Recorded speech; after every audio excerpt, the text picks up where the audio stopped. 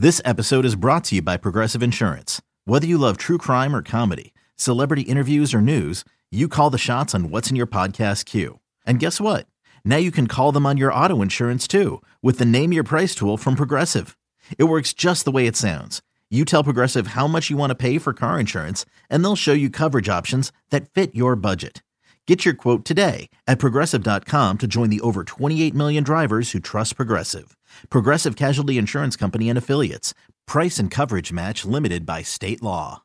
The following is a presentation of A's Cast, your free 24/7 nonstop destination for A's baseball. Go to athletics.com/A's Cast to download the app. Restrictions apply. Hey, ladies and gentlemen, this is Taj Tashambe with the Oakland A's coming to you with another chat of a conversation about race, reflection, and action. And we are joined by a very, very special guest, the mayor of Oakland, the Honorable Libby Schaaf. Libby, thank you for joining us today. Thanks for having me, Taj. And thanks for holding this super important conversation. Nothing is more important right now. Absolutely, absolutely. And thank you for taking the time out of your busy schedule, Mayor, during this unprecedented time of COVID-19, this pandemic, which has changed everything that we've all known to exist in our daily lives, in our society. So we thank you for taking a moment to talk with us about a very important topic that has also plagued our country, for hundreds of years.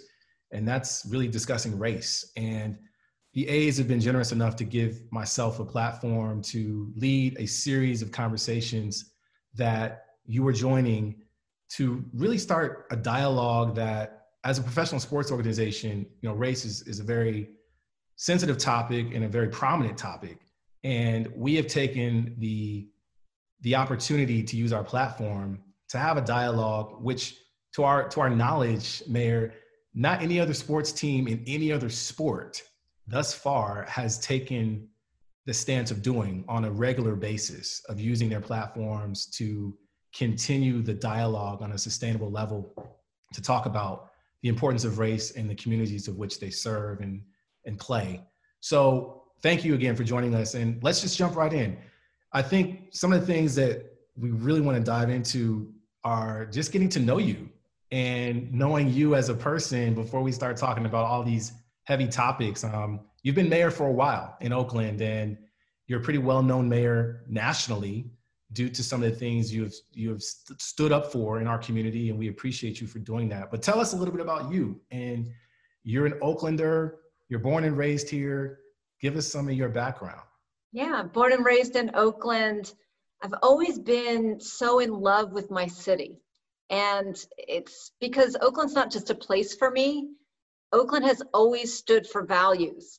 And first and foremost is the value of having an inclusive, diverse city. Growing up, I knew that I was super blessed. And as I started to go outside of Oakland, I really realized how blessed I was to live in this diversity.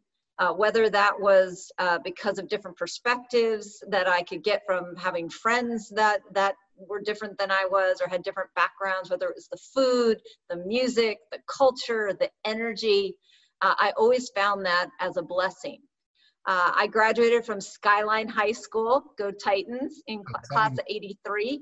And at a time when Oakland was having racial tensions while I was growing up.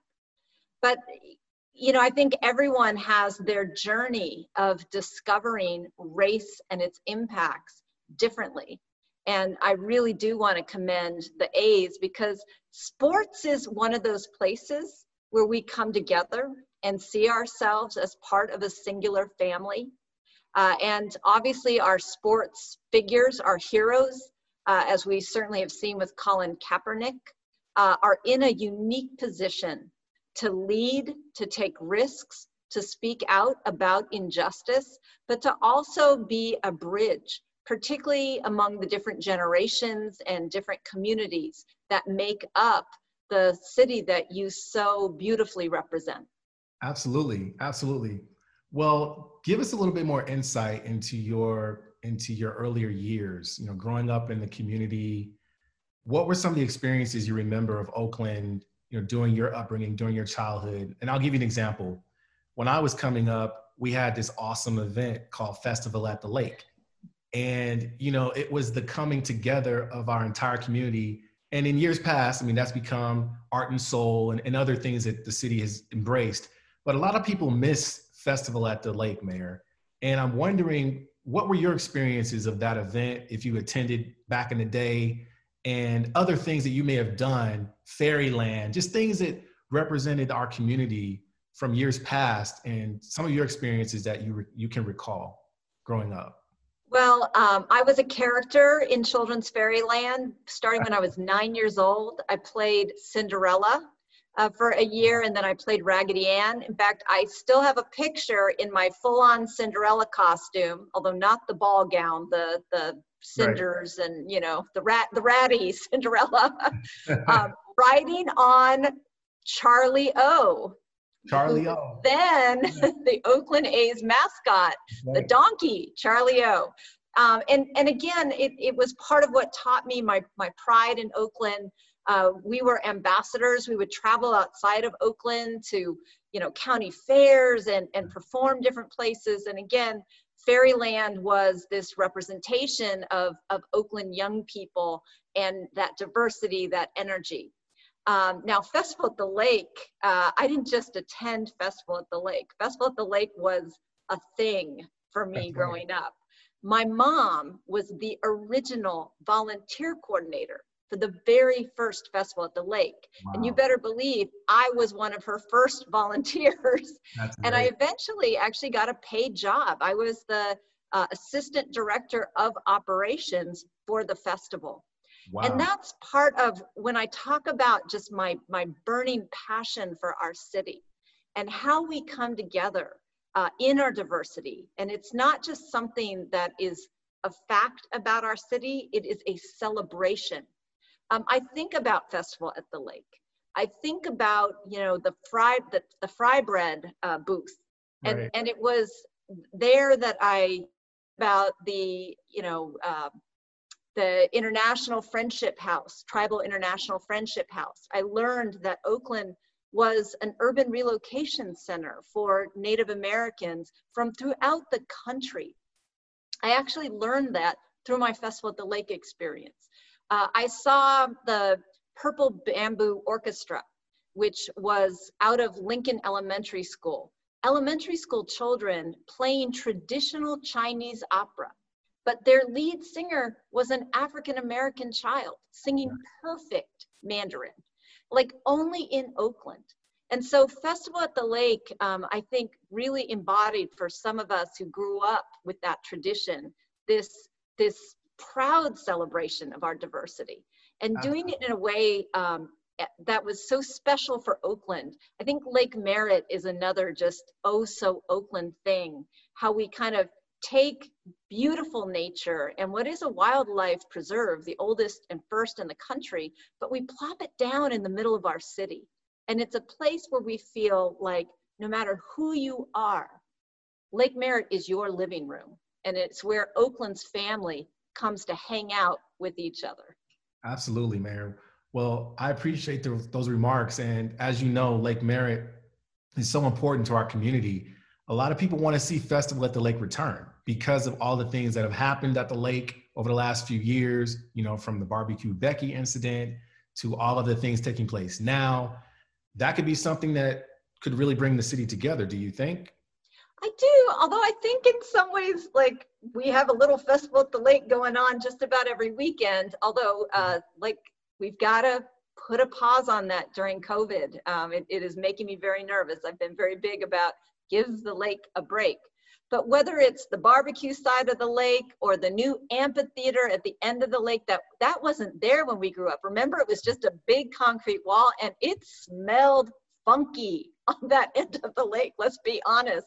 And now it's this beautiful amphitheater. We had, sorry to talk about another team, but we celebrated the Warriors, championship victory. Let's do that for the A's. Come on. We can do this. But I've gone to weddings there. I've gone to exercise classes there. I've gone to protests there. Like, it's all happening because we've really invested in our lake and we've made it a place for community to come together. And I feel like it's a mini festival at the lake every weekend. There is Lake Fest, which is a great new event that really is, I think, kind of embodying the heart and soul of what festival was. But this is part of that race conversation, and it's the joyous part. So Right. let us do more of that. Absolutely. Well, thank you for touching on that. So let's talk a little bit about COVID since you mentioned it. What can we do in our community to be responsible right now, during this pandemic, be supportive of businesses, local small businesses that are trying to survive, industry, et cetera? What are your words to our audience on maintaining their social distancing, but also being as active as we can be, right, under the current constraints to make sure our community economically continues to thrive and we can support each other in those ways that are safe and healthy?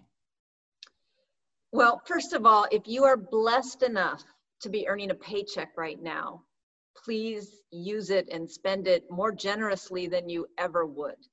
And whether that is, paying for services that you're not using right now because of COVID, or it's investing a lot in gift certificates or online purchases. Be thoughtful before you click on that Amazon site. Think about ordering your things from local stores. We have got to support our own local community. And we did get the great news today that outdoor dining, at least, is going to continue with all the proper approvals in Alameda County. I know people expect stability and predictability from government, but Right. that is not the moment we're in right now. This virus is not predictable. It is not stable. And while we are waiting for a cure and a vaccine, we have to follow doctors' orders. And it's hard. Everyone is tired. But we have got to stop the family and friend gatherings. We know that that's a big driver in the increases that we've seen. But let me tie into the race conversation, because COVID has everything to do with race. Right. We knew as soon as this pandemic hit, we did not need to wait for the actual data to come out to know that COVID was going to hit our most vulnerable communities first and worst. We've seen double the mortality rate in the African American community, but we knew that was going to happen because we have such higher rates of diabetes and heart and lung disease in that community. We didn't need to wait to see that there were going to be disparities in different parts of the city based on who's having to work outside the home right now, or doesn't have health insurance coverage, doesn't have the type of job that allows them to telecommute safely from home. We knew that we would see these disparities, and it is atrocious. The 94601 zip code, which is heavily Latino in the Fruitvale, has 14 times the infection rate of 94618 in Rockridge. Right. And so race does matter in COVID. And we are trying very hard to bring, free testing facilities into those neighborhoods, to set up those facilities so that they are accessible and feel safe for all our community, including our undocumented workers. But it is really important that everybody recognize that these racial disparities harm us all. Absolutely. This is not the kind of city that we want to have. And so when we look at the policy changes that have to come out of this moment, the lessons that we have to learn, I am really pushing for things like universal health care coverage. You should not have to have a job to have health care coverage. Pushing for a guaranteed income. I was a founding member under the leadership of Stockton Mayor Tubbs, to really advance this idea at the federal level that everyone should have a guaranteed basic income. We're seeing the benefits just with the increase in unemployment insurance. What a difference that is making, especially in a high-cost city like Oakland. These are the kinds of policies that are needed to start to undo racial disparities that are absolutely the legacy of slavery, of Jim Crow, of the genocide of our Native Americans, and of xenophobic immigration rules that are broken. Absolutely. So I hope we do not waste this moment. I think there is an appetite for policy changes that are far more dramatic than government usually is comfortable with. So, rise up, Oakland. I know that, this is a city that has always been about social justice. Right. So let us take advantage of the moment. Well, thank you for that, Mayor. Well, let's dive in a little bit deeper on that. So in terms of communities of color that are being disproportionately impacted by COVID and just all the things we're talking about, what are some of the resources that our viewers can go to, websites, helpful things that we can know about in terms of getting more information, finding testing locations, things of that nature, services that are available with the city and or county that you can share with our viewers? Sure. There is a lot of information on Alameda County's website. The city loves to think that the world revolves around us, but public health, social services, those are all in the county's kind of purview. So if you go to acgov.org, AC as in Alameda County, gov.org, you can get a map of all the free testing sites in Oakland, a map of where you can pick up free groceries, find out about free meal delivery. We are delivering meals to the homes of our seniors and disabled residents so they don't have to go out and expose themselves. In Oakland, you can look it up. Our website is oaklandca.gov and /food or /testing. You can find out more about the specific resources in Oakland. And if you don't have easy access to a computer, 211. 211 is the one-stop information referral phone number for all of Alameda County that can connect you to, again, food support, if you need shelter, if you need free testing, they can take care of all those things. So really important resources to know about. Thank you for giving us that information. And on this note, there are so many different aspects to what's taking place right now. And some of these issues are pre-existing, right? We have a pre-existing affordability issue. We have a pre-existing homelessness issue. How have you and your administration, as well as the city council, been working in concert to think about the changes to policies that you had alluded to a moment ago on what we can do, not only during COVID, but post-COVID? What changes do you see forthcoming in legislation, and how do you work in partnership with your colleagues in the city council to find solutions to things that have been ongoing issues, but now more so than ever, we are in dire need of those solutions to come to fruition? So what can we expect from your administration, Mayor, in the months to come? Sure, and the city council just has been a great partner. I will say that I keep challenging the organization to be, Oakland as the silver lining city. And I think that one good thing that has come out of this absolute tragedy is it has allowed us to kind of free or unleash the entrepreneurial bureaucrats. And they're there. The city of Oakland is full of them. And this has been a moment that they really have been allowed to shine. And the city council has absolutely supported some real creative and quick thinking. Government is not famous for moving quickly or taking risks. But this crisis, this pandemic, has really given us some permission to do that. And whether it's our Slow Streets program, where we just immediately identified 74 miles of streets that could be closed to through traffic. Don't worry, your Amazon delivery is going to still get there, although you really should be ordering from Oaklandish or from the A's store. Right. But your deliveries can get there. You can still park, your street, your whatever.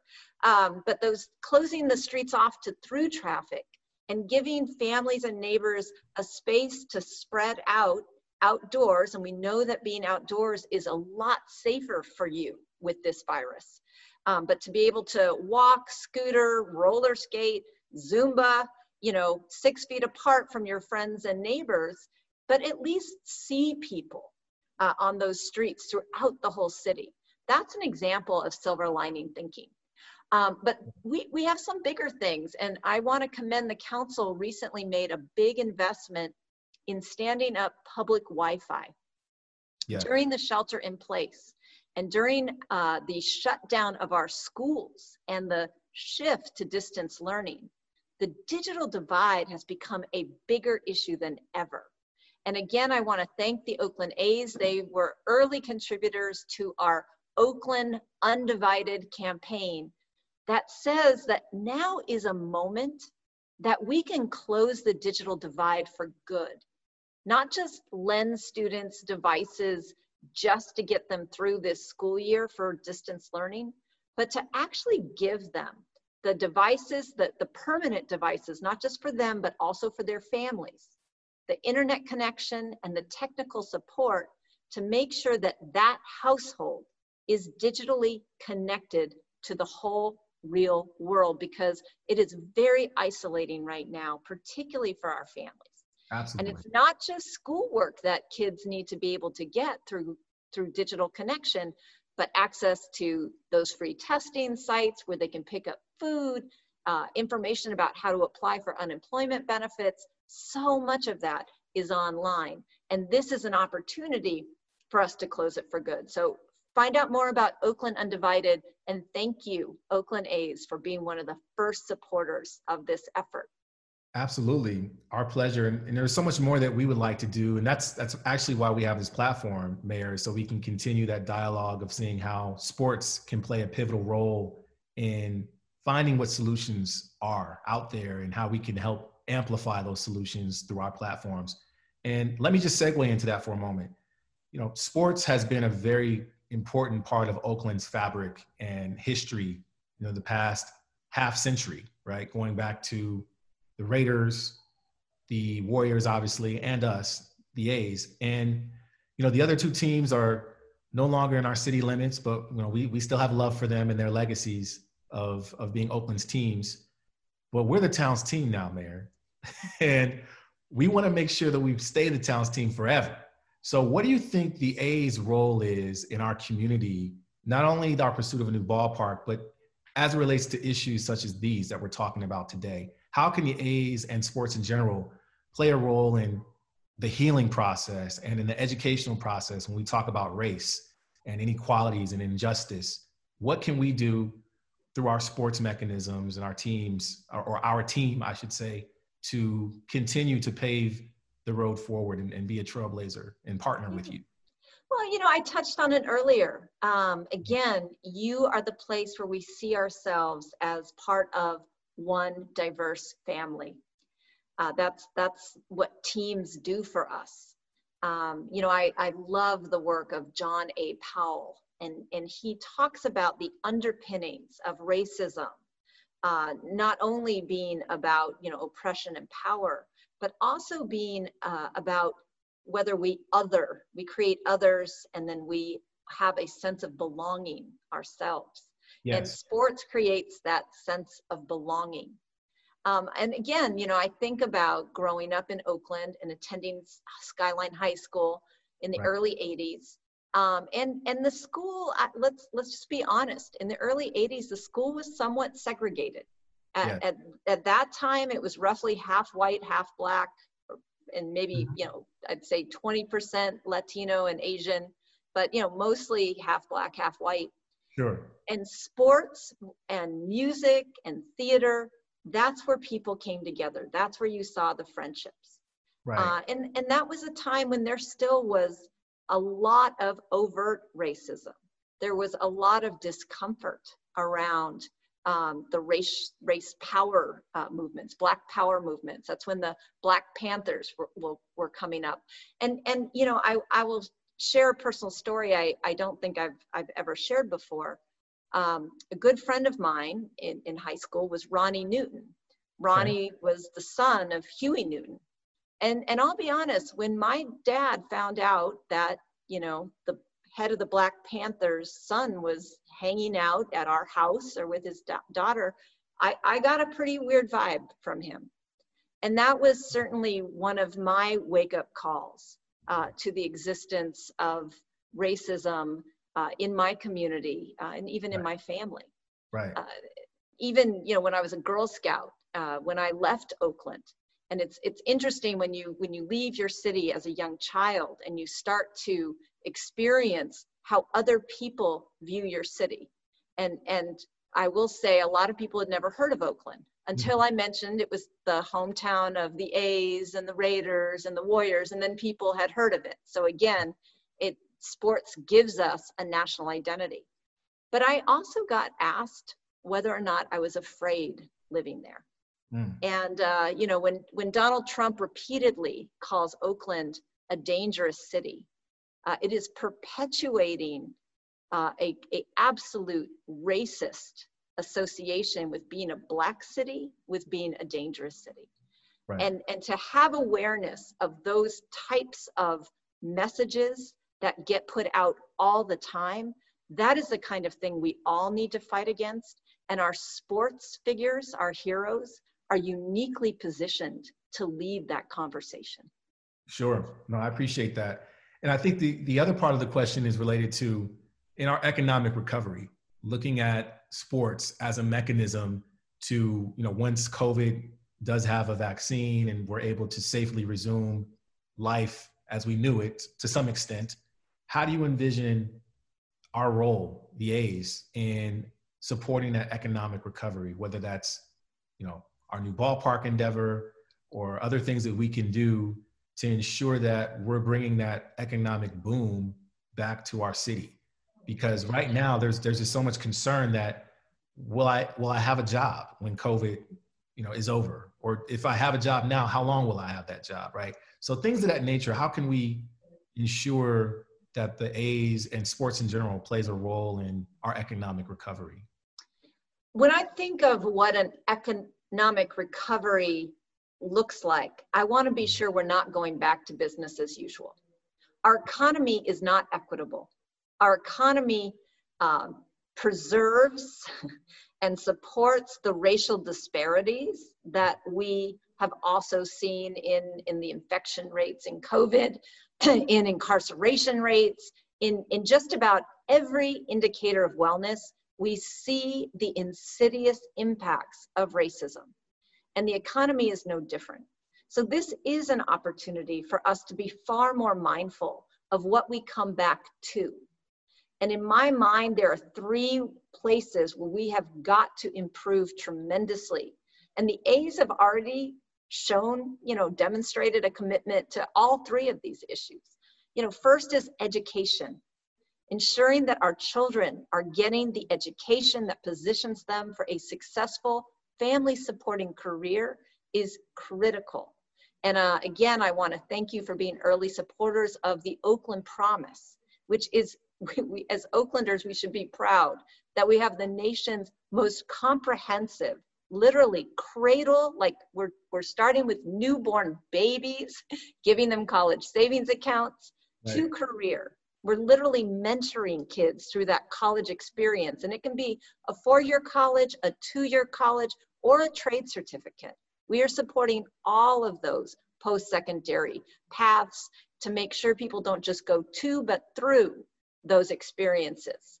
The second area is income, and that means good jobs. The A's have a great relationship with organized labor. You've always been folks to pay a fair wage with benefits, so it's something that allows someone to actually be sustained, and you have a lot of jobs that allow people with varying education levels to actually take advantage of a living wage job. Yes. But I continue to believe that needs to be supplemented by guaranteed basic income. And that is a policy that I'm very passionate about. And then finally is wealth through ownership. To support intentionally Black and African-American owned businesses businesses that are owned by our Native American and our communities of color. Ownership of those businesses, success of those businesses is something that we have to do to end that wealth gap. And that also includes home ownership, Yes. affordable home ownership opportunities. Right. And those are all things that I know that the A's have been dedicated to and will continue to lean in on as we go forward. Thank you for that summary and those points. And, you know, I want to bring up a friend of ours, Carl Chan from Chinatown. Carl, if you're watching, hey man, how you doing? Hope you're well. Carl has been an inspiration to me because of his efforts as an ambassador to Chinatown. And, you know, Oakland has one of the most thriving Chinatowns in the world when we think about it, and its diversity and its businesses and the way it can thrive, and it supports, you know, the entire zeitgeist of our community. What do you think we need to do in our Black community to also see that same type of sustainability?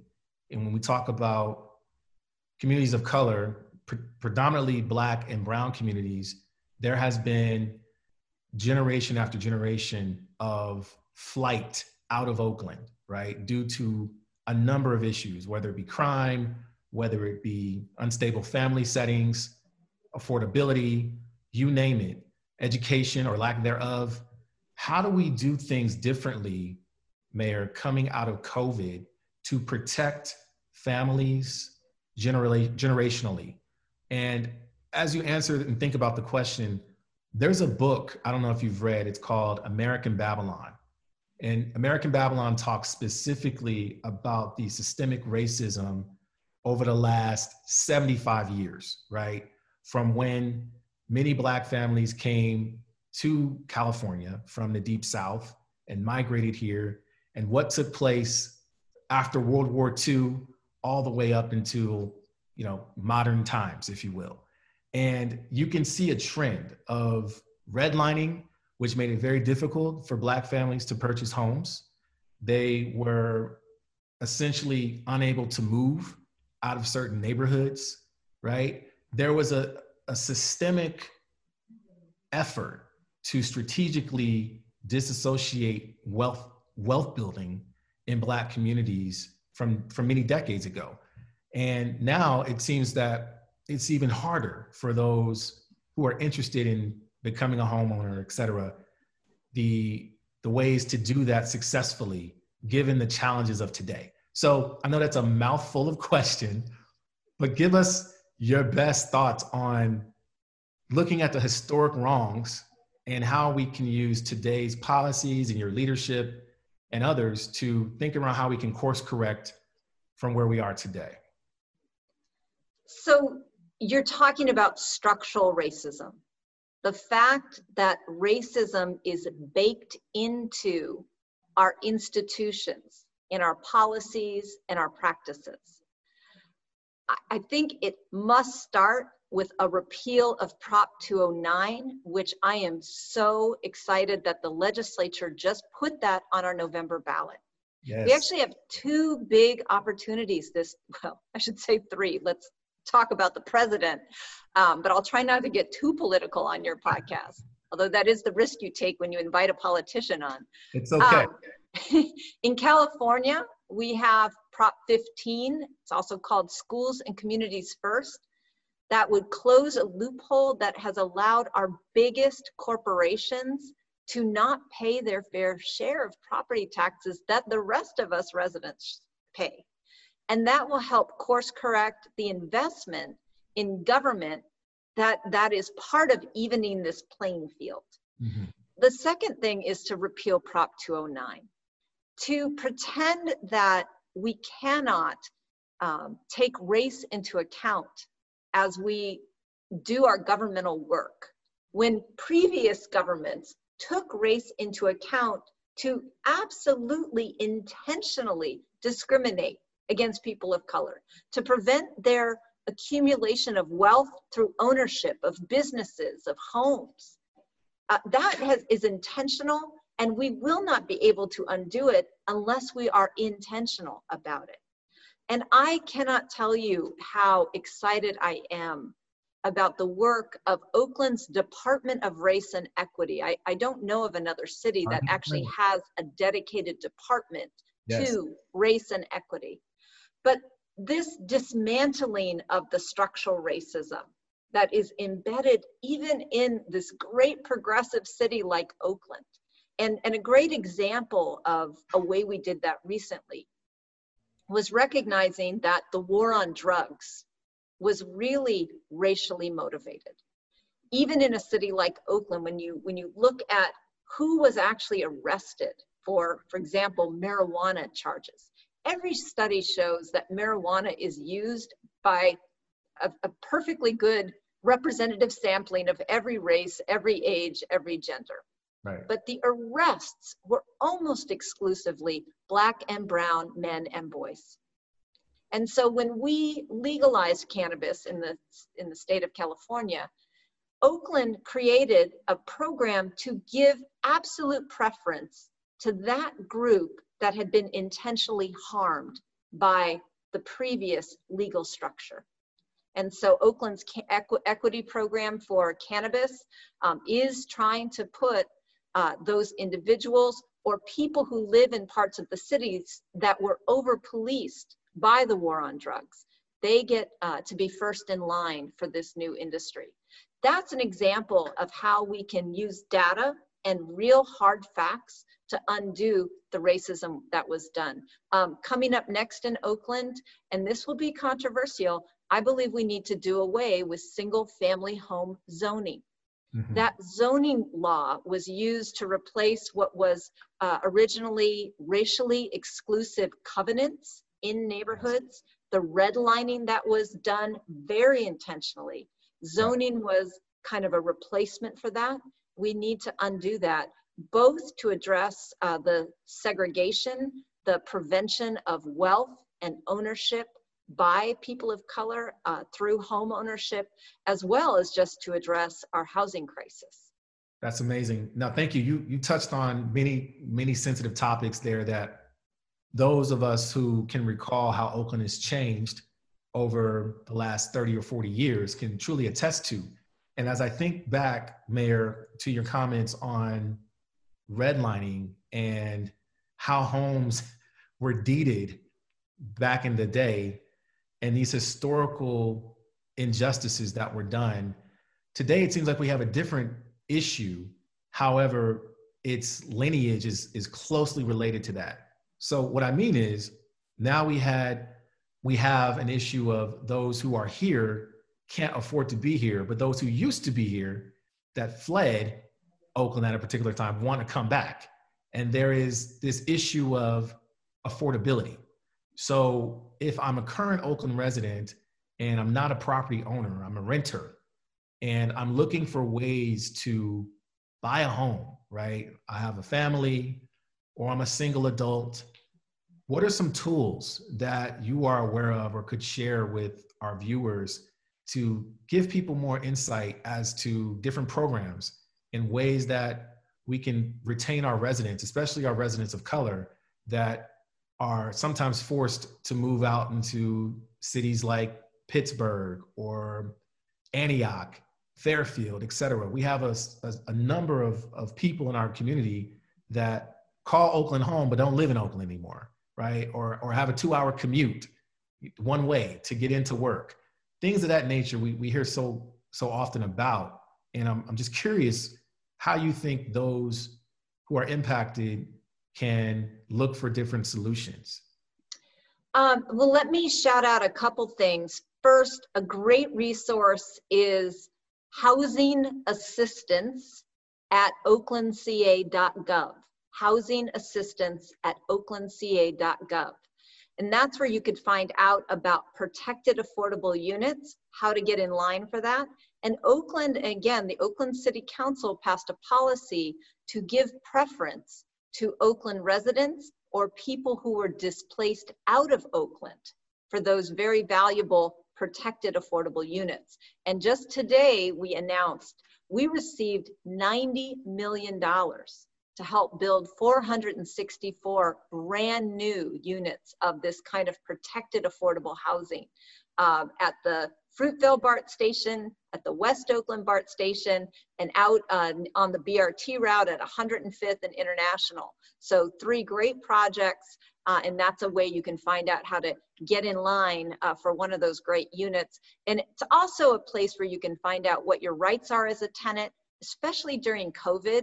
Oaklanders have extraordinary rights, particularly due to our eviction moratorium. So again, we're here to help you secure affordable housing and also protect your rights if you are a tenant.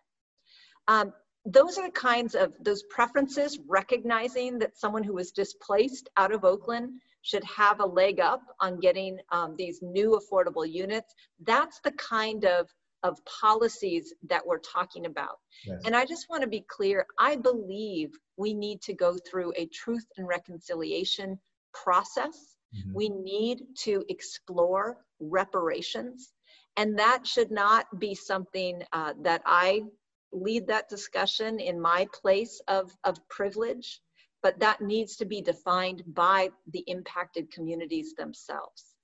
Let me ask you, Mayor, how do we do that?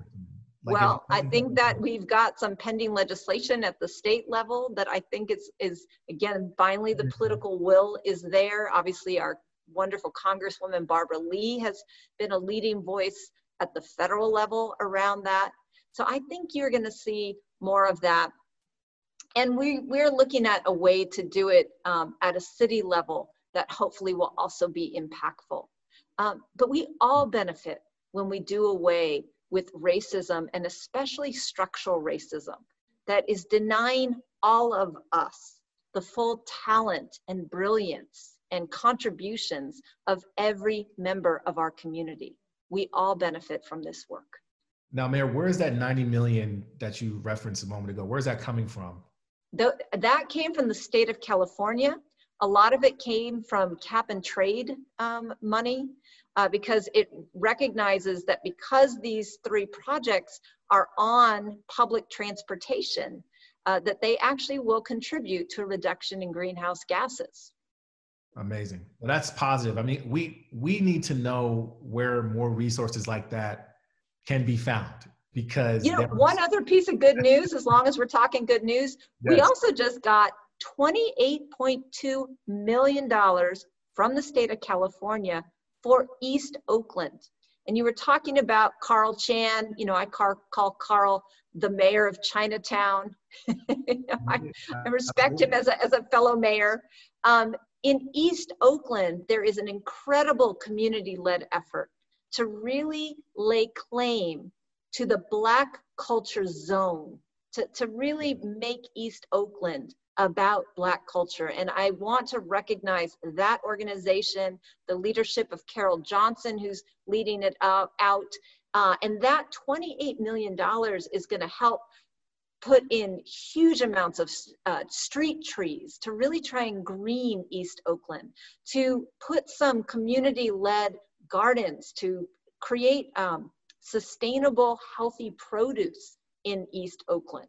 It has affordable housing. It's looking at transportation, especially bike transportation with our fabulous Scraper bike team. So those community-led initiatives in East Oakland have been driven by that community and are also about preserving Black culture in East Oakland.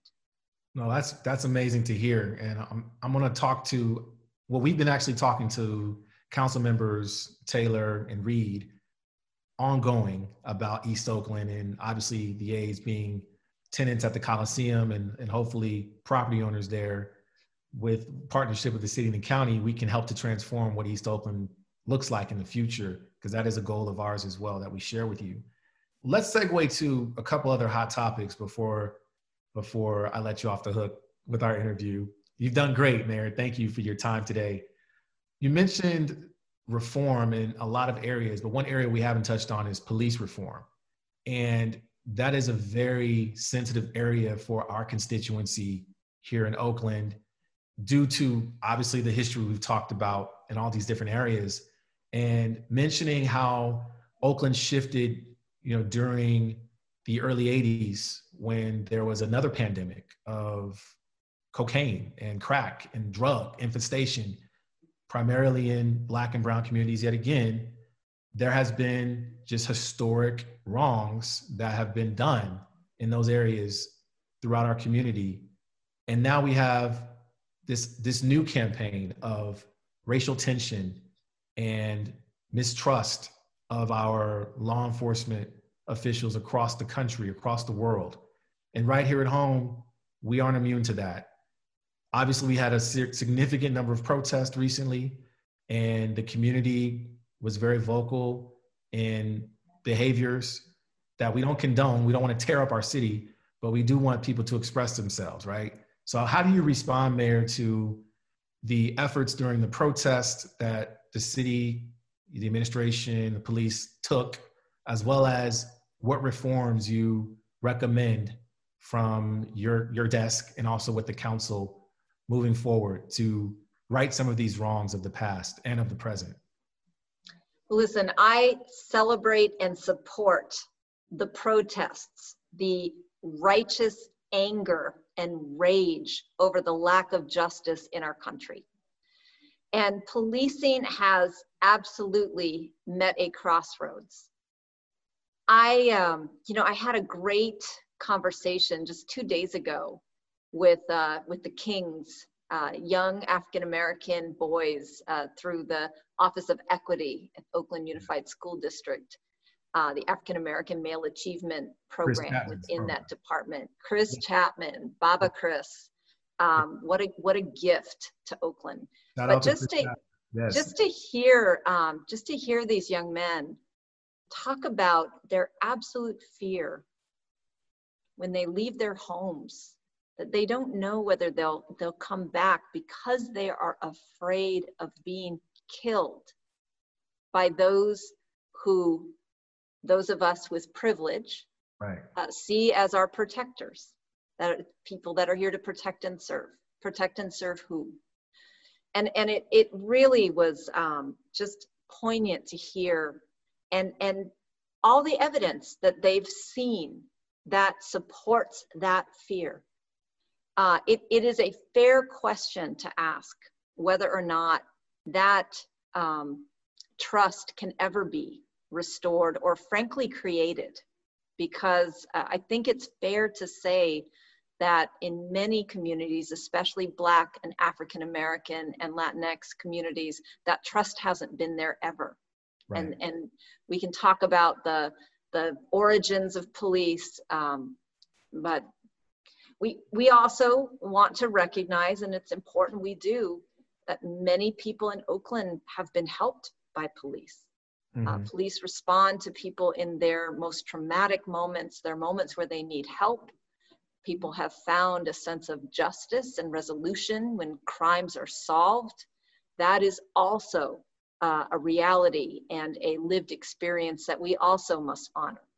Absolutely. And so I really, as mayor, I don't think there is any issue I have dealt with that is more polarizing than the issue of police.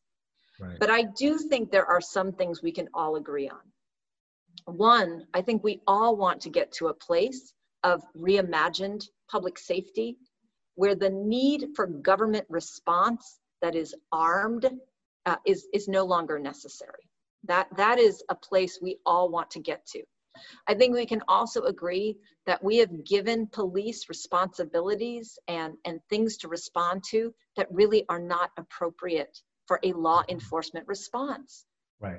People need care. They need trauma-informed, community-based and grounded, culturally competent care. When they call 911, that is a lot of the time what they want. So we in Oakland are very excited about standing up an entirely different response system. That's not the firefighters, not the police, but community-driven caretakers that are a mobile crisis response unit that is a third option when you call 911. So stay tuned. We actually started the process of creating this mobile response unit a year ago. before all these protests. So I like to say Oakland was made for this moment. We also have to accelerate police reforms. And one of the things that excites me is there is an appetite at the state and federal level to do away with some of the blockages that cities have had, like the Police Officers' Bill of Rights, like qualified immunity. These changes are going to allow cities to hold their officers more accountable, ensure that we are getting the right people into this profession, and also to empower cities like Oakland that have very strong citizen police commissions. And that is unique about Oakland. We have the strongest and most independent citizen commission that sets the policies with regard to use of force, that has an independent investigation power, that even plays a significant role, one would argue a deciding role, in firing and hiring the chief of police. Right. So these are some of the things that Oakland is doing, and the context in which we sit as we both look to reform how we police, but also work to replace police where appropriate with better, more compassionate response. I respect that, Mayor. And I know you've had a lot of things to deal with in your tenure as mayor, and you have a couple of years left in this post.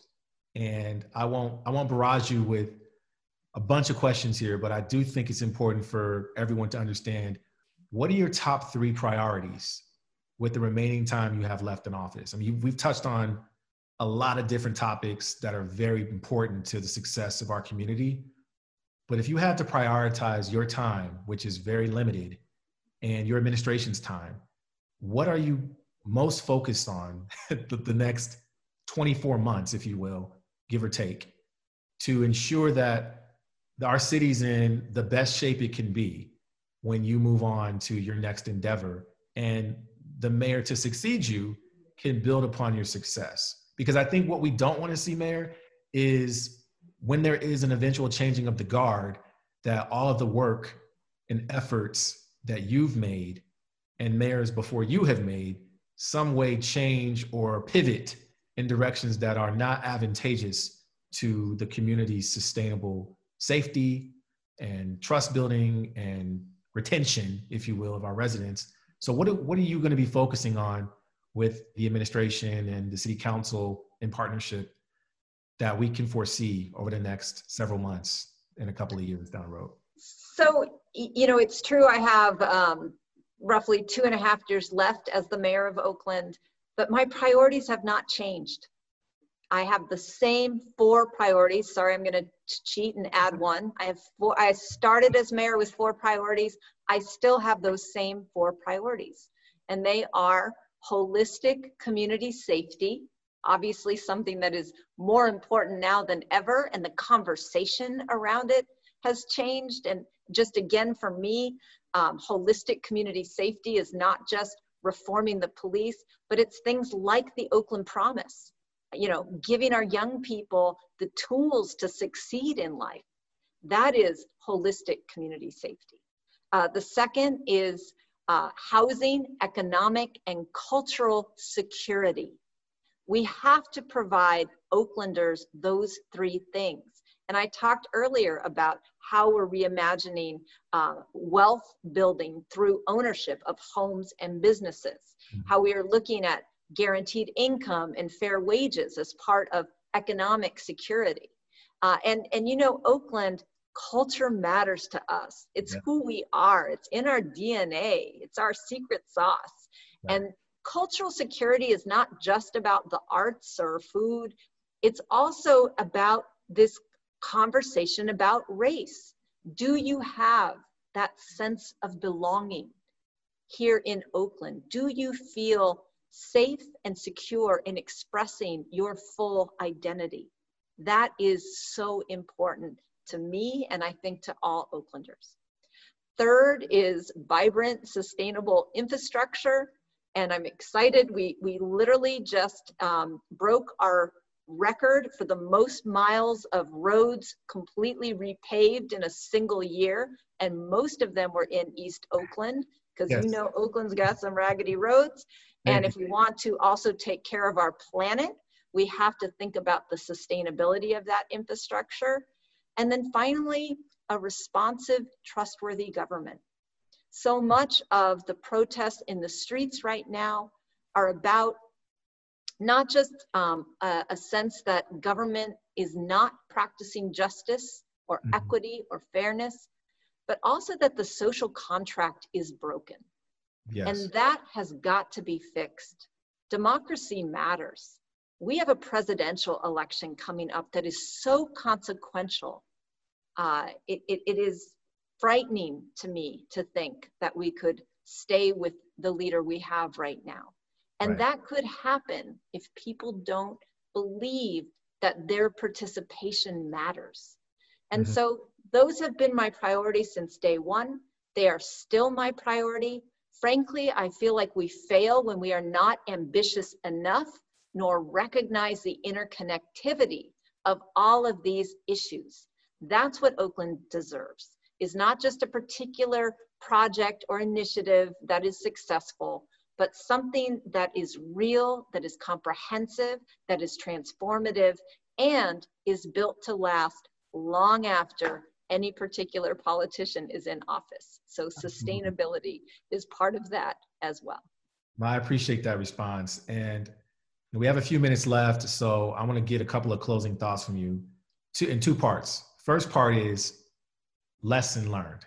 What is the biggest lesson you feel, or if it's not just one, if you could give us an example of a lesson that you've learned as mayor as it relates to race, that you can use your remaining time in office to institutionalize new thought, new thinking around. And I think you've mentioned some of those things that you're going to do with policy, but using your platform, what are some of the lessons you've learned in the past as mayor that you can carry forward in the future by bringing a solution or by changing the way you think or the way you lead to incorporate this racial lens as a priority moving forward so that our constituency can feel like their mayor has their back and continues to have their back moving forward as we traverse through this difficulty as a country during this sensitive time. So give us a lesson you've learned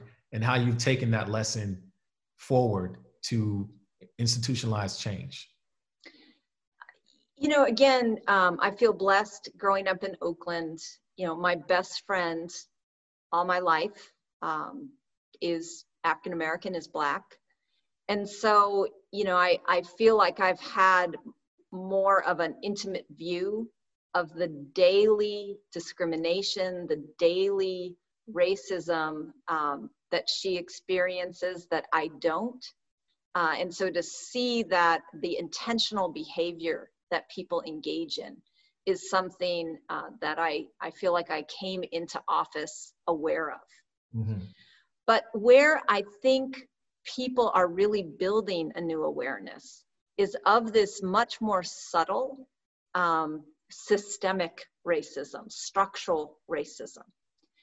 I can tell you, as someone who has worked for the Oakland city government for 21 years now, that this city government is full of people who care passionately about racial justice, who have the most golden hearts of public service that you could ever hope to find.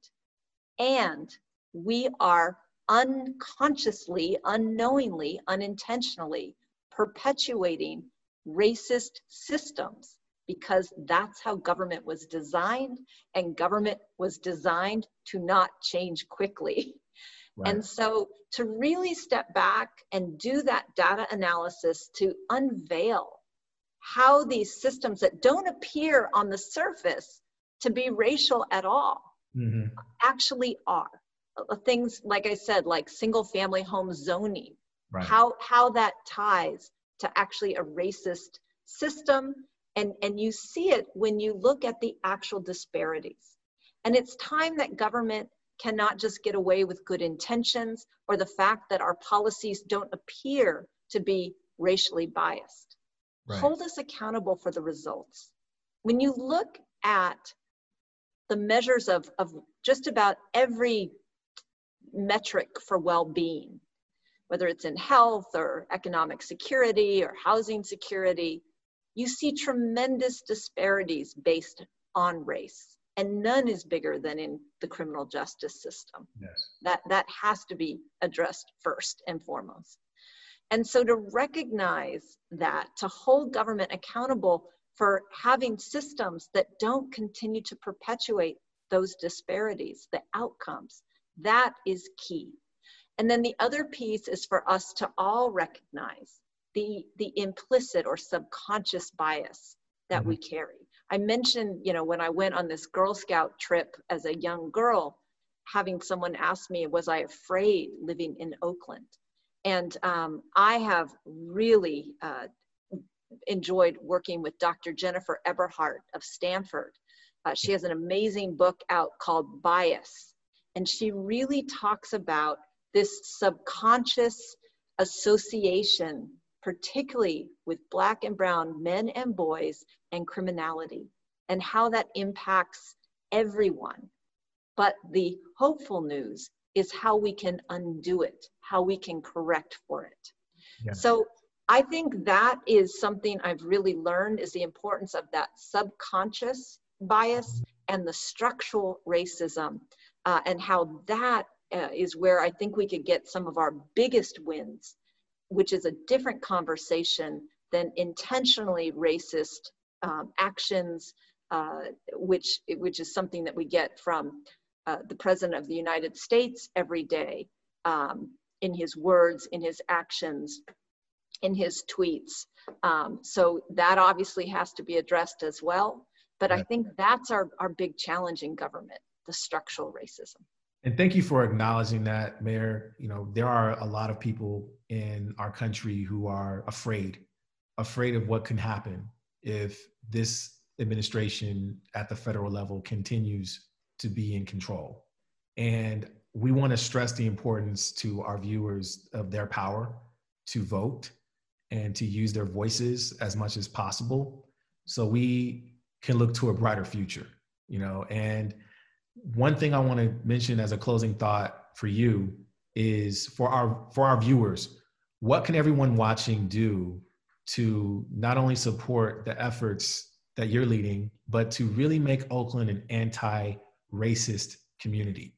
We have a lot of, I would call them closet racists, people that perpetuate a smile, but behind closed doors, they have different views, or they don't really like to be around people that don't look like them.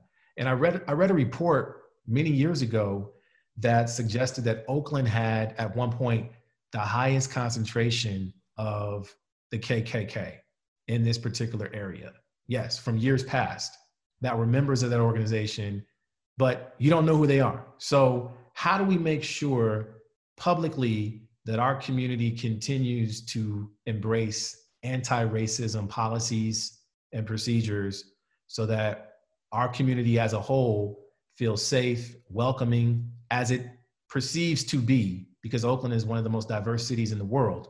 But how do we protect that and make sure that we're all doing our part to keep that anti-racism a part of our zeitgeist and a part of who we are as a community in our DNA? I think that we have a moment right now to ensure every day we spend a little bit of time educating ourselves, whether it's watching TED Talks, watching movies. I just watched Just Mercy about Brian Stevenson.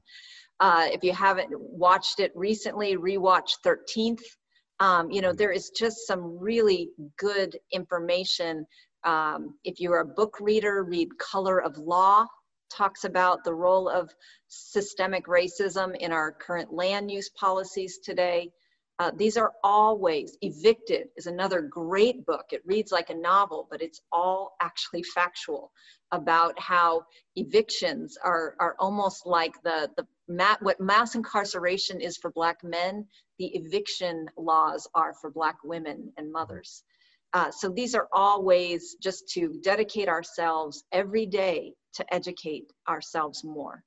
And then get involved. It's hard. We don't have as much local coverage, so podcasts like yours are super important.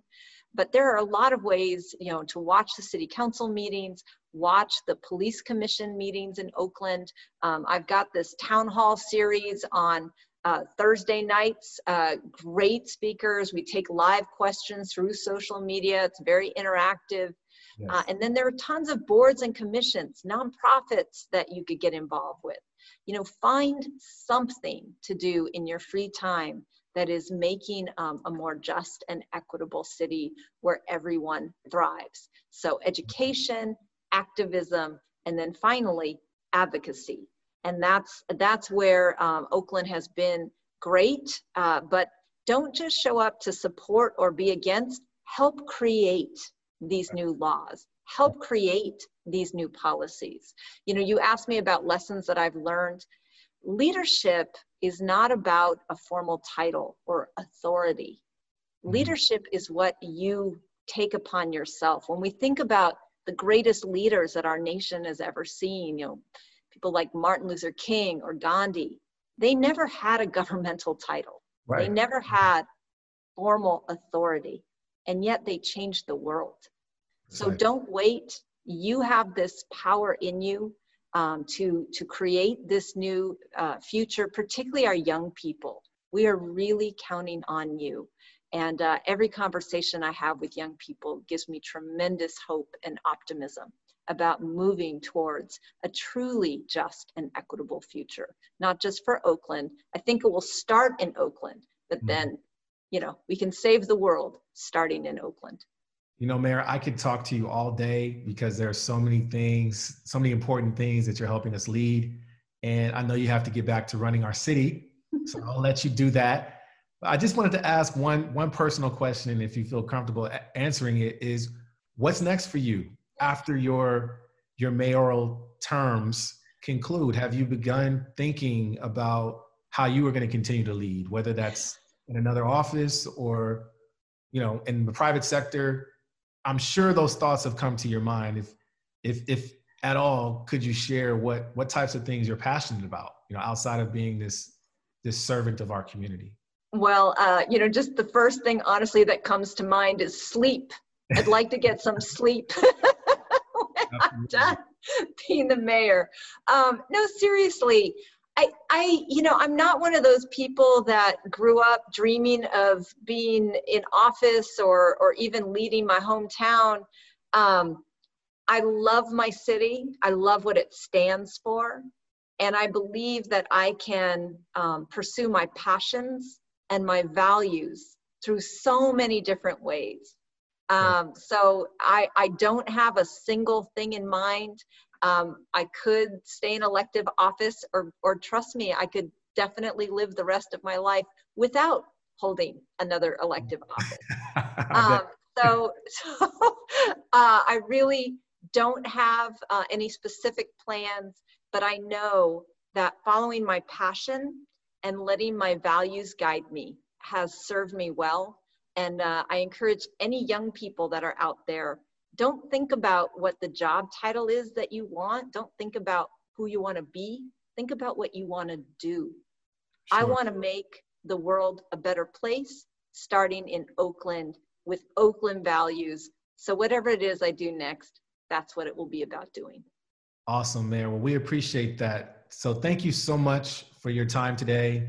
And for anyone watching, including yourself, we want you to also know that we have a website dedicated to this conversation and all the things that the A's organization is a part of.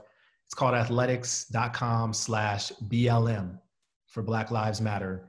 And this interview, as well as all the others that we've done to date, are listed there. And we'd love for you and all your constituents to have an opportunity to see who we've been interviewing thus far. We've had a great cast of people, and we thank you for being our most recent guest. And Barbara Lee's coming on next. She'll be on very soon. So please let her know, if you talk to her in advance, that it's not that bad. It's not that bad. We're not going to put you in the hot seat too long. Well, it's always a pleasure hanging out with you, Taj. Thank you to the Oakland A's for truly being rooted in Oakland. And being rooted in Oakland means talking about race, taking on racism, especially Black racism, taking on white supremacy. So thank you for living up to those Oakland values and continuing this conversation, and not just being about talk, but also about action. There we go. Thank you so much, Mayor. All the best. This has been a presentation of the Oakland Athletics.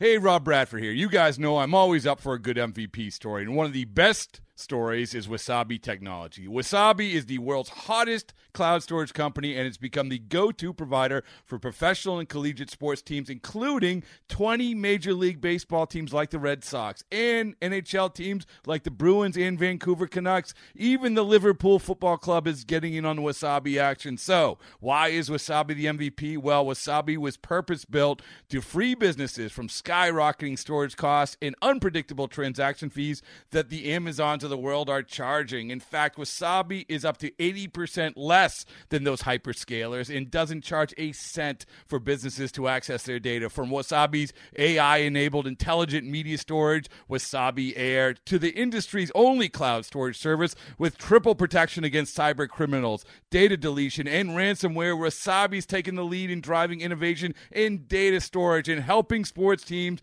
to unleash the power of their data. Wasabi, another Boston-based championship team.